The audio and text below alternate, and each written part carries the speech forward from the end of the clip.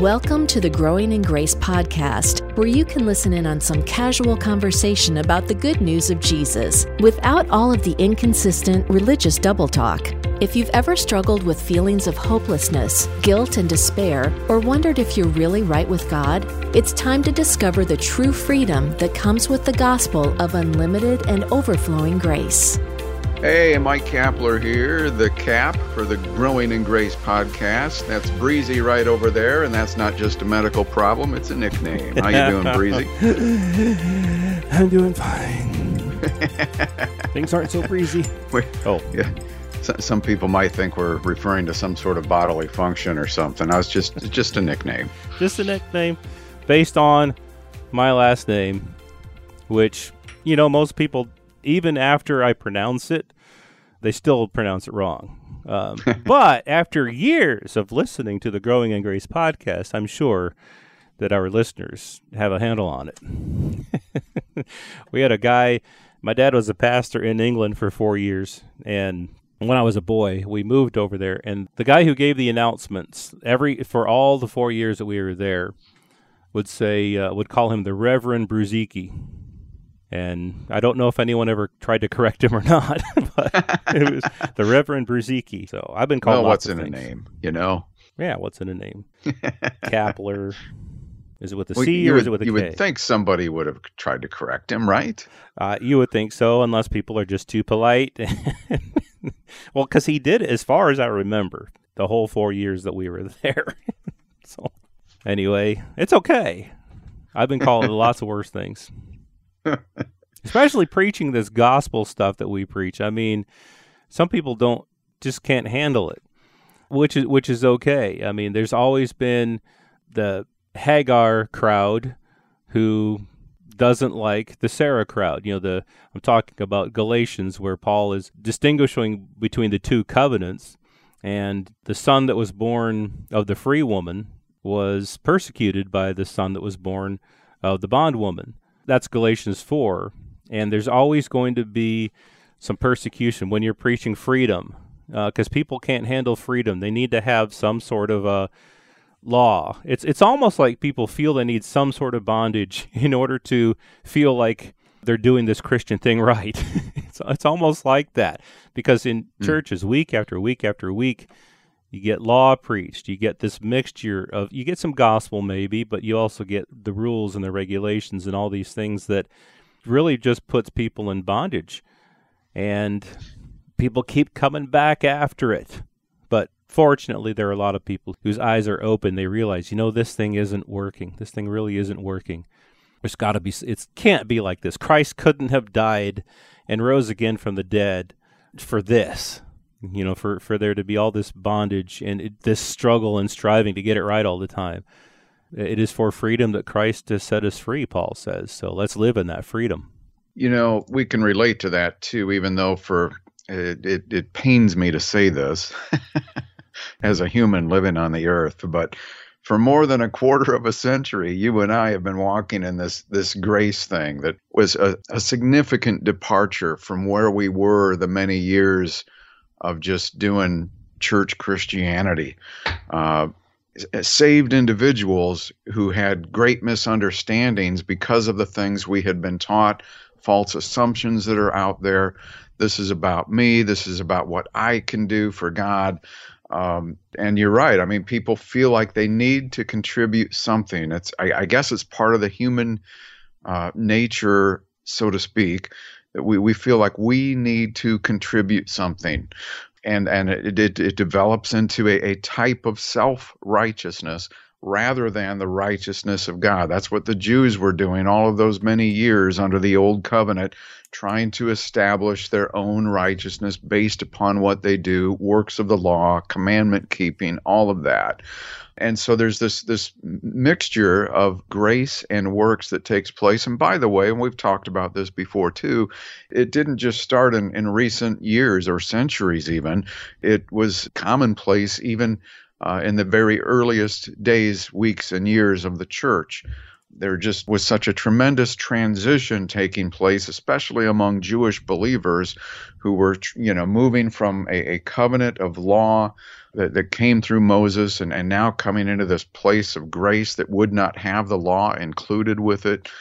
And there was arguments and division and dissension among those types of things.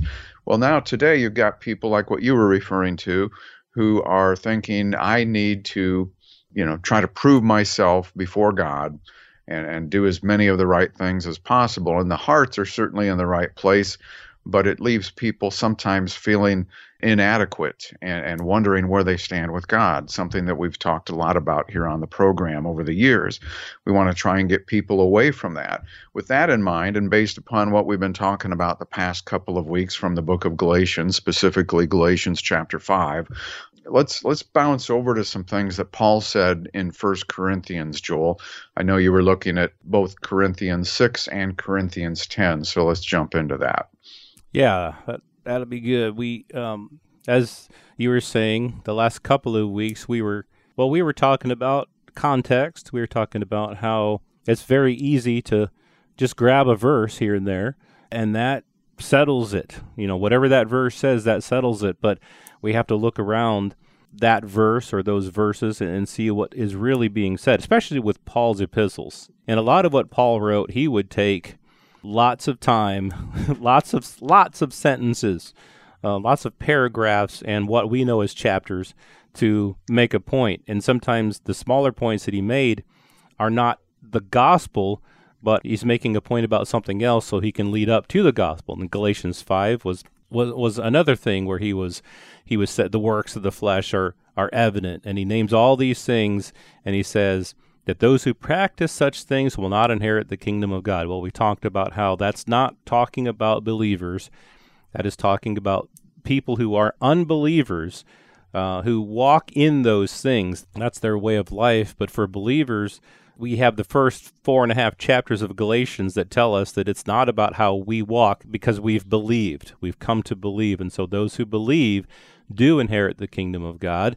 And we're not among those who will not inherit the kingdom of God, even if we do some of those things that he mentioned there. And 1 Corinthians 6 and 1 Corinthians 10 is another great example that shows us how this is for unbelievers. If we just take these verses out of context that Paul says here, we're going to be confused, and we're going to think that as believers, we're going to lose our salvation because he says, so in 1 Corinthians 6, I'll start around verse 9. Do you not know? And there's more context. We're not going to get into all of this because if you go back to chapter 5, there's some really good things that lead up to this. But the gist of it, do you not know that the unrighteous will not inherit the kingdom of God?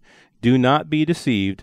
And he mentions many different unrighteous acts, people that do unrighteous things, fornicators, idolaters, all kinds of things, thieves, covetous, drunkards, extortioners. Neither of these people will inherit the kingdom of God. You can look at that list yourself. But he says, and such were some of you, and this is key here, but you, believers, you were washed, you were sanctified, you were justified in the name of the Lord Jesus and by the Spirit of God. Is that not enough for you? I added that last part. Don't you know that this is true of you? You've been washed. You've been sanctified. You've been justified in the name of the Lord Jesus and by the Spirit of God. It wasn't even your doing. It was in the name of Jesus, and it was the Spirit of God who did this, who washed you, sanctified you, and justified you. So as a believer, the people who do those things will not inherit the kingdom of God. But as a believer, even if you do those things, you've been washed, sanctified, justified in the name of Jesus and by the Spirit of God. But here's the thing, and I love what Paul goes on to say here. All things are lawful for me.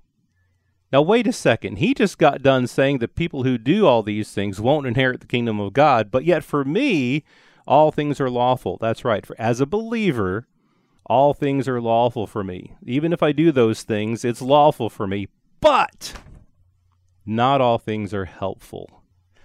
All things are lawful for me, but I will not be brought under the power of any. So that's the thing. In Christ, you're not under the law. You're not under condemnation when you do those things. But we don't live by, should I do these things because the law says I shouldn't do them, or because those who do those things will not inherit the kingdom of God. No, in Christ, we consider, is this going to be helpful? Do I want to be brought under the power of something? Or do I want to have power over my own body, that is, by the Spirit? So there's a big difference there. Those who do those things, who are unbelievers, they won't inherit the kingdom of God. But you as a believer, all things are lawful for you, but watch out. Is this helpful for you or not? Yeah, and that's really the bottom line. That's the big takeaway here, I think, is that because, like you said, there's context even before these verses that you were looking at, even at the very beginning of that chapter, 1 Corinthians 6. And the big context here is within the idea of believers and unbelievers, the righteous and the unrighteous. Now, unrighteous people do these things. You are not unrighteous anymore because you're a believer in Christ and you've received the righteousness of God. So don't be like them. Don't be like that because you are righteous. This is who you are. You're not like that anymore, even though you used to be. And then over in 1 Corinthians chapter 10, he kind of continues along that same line. He's really talking throughout the chapter about not just thinking of yourselves, but be thinking about those who are around you. Don't use your freedom just to benefit yourself, but be sensitive to those who are around you. And he says this, all things are lawful, but not all things are helpful, similar to what he said in chapter 6. All things are lawful, but not all things build up. Let no one seek his own good, but the good of his neighbor. And he goes on from there. So there's tremendous context here, but you're right. If you just look at verse 9 and 10 in 1 Corinthians 6, and you just try to take that at some sort of face value, you're going to miss the context of what Paul is really saying as he seemed to. If you just take those verses by themselves, it appears that he's contradicting himself 2 verses later, but he's not. He's just, as you said, he's writing a letter here, and that's the danger of just focusing in on a sentence or a verse and missing out on the bigger picture. That's exactly right. That's why we are so big on context around here on this podcast. We talk about that a lot, and it's not just a catchphrase. I mean, it's very important that when we, especially with Paul, I mean, like I said earlier, he'll take, like in Romans, he took almost 3 chapters to make a point, and then it appeared to contradict what he said at a certain point in his building up to it. But when you look at it as a whole, it really makes sense. And the same here, that if you just take these few verses, you're going to think, man, if I just do the smallest thing wrong, if I do any of these things, I've lost my salvation. I'm not going to inherit the kingdom of God. But he's not talking about you who believe. Again, you who believe, all things are lawful for you because, for one thing, you're not under the law, but you're under grace. And the handwriting of requirements that was against us and contrary to us has been nailed to the cross.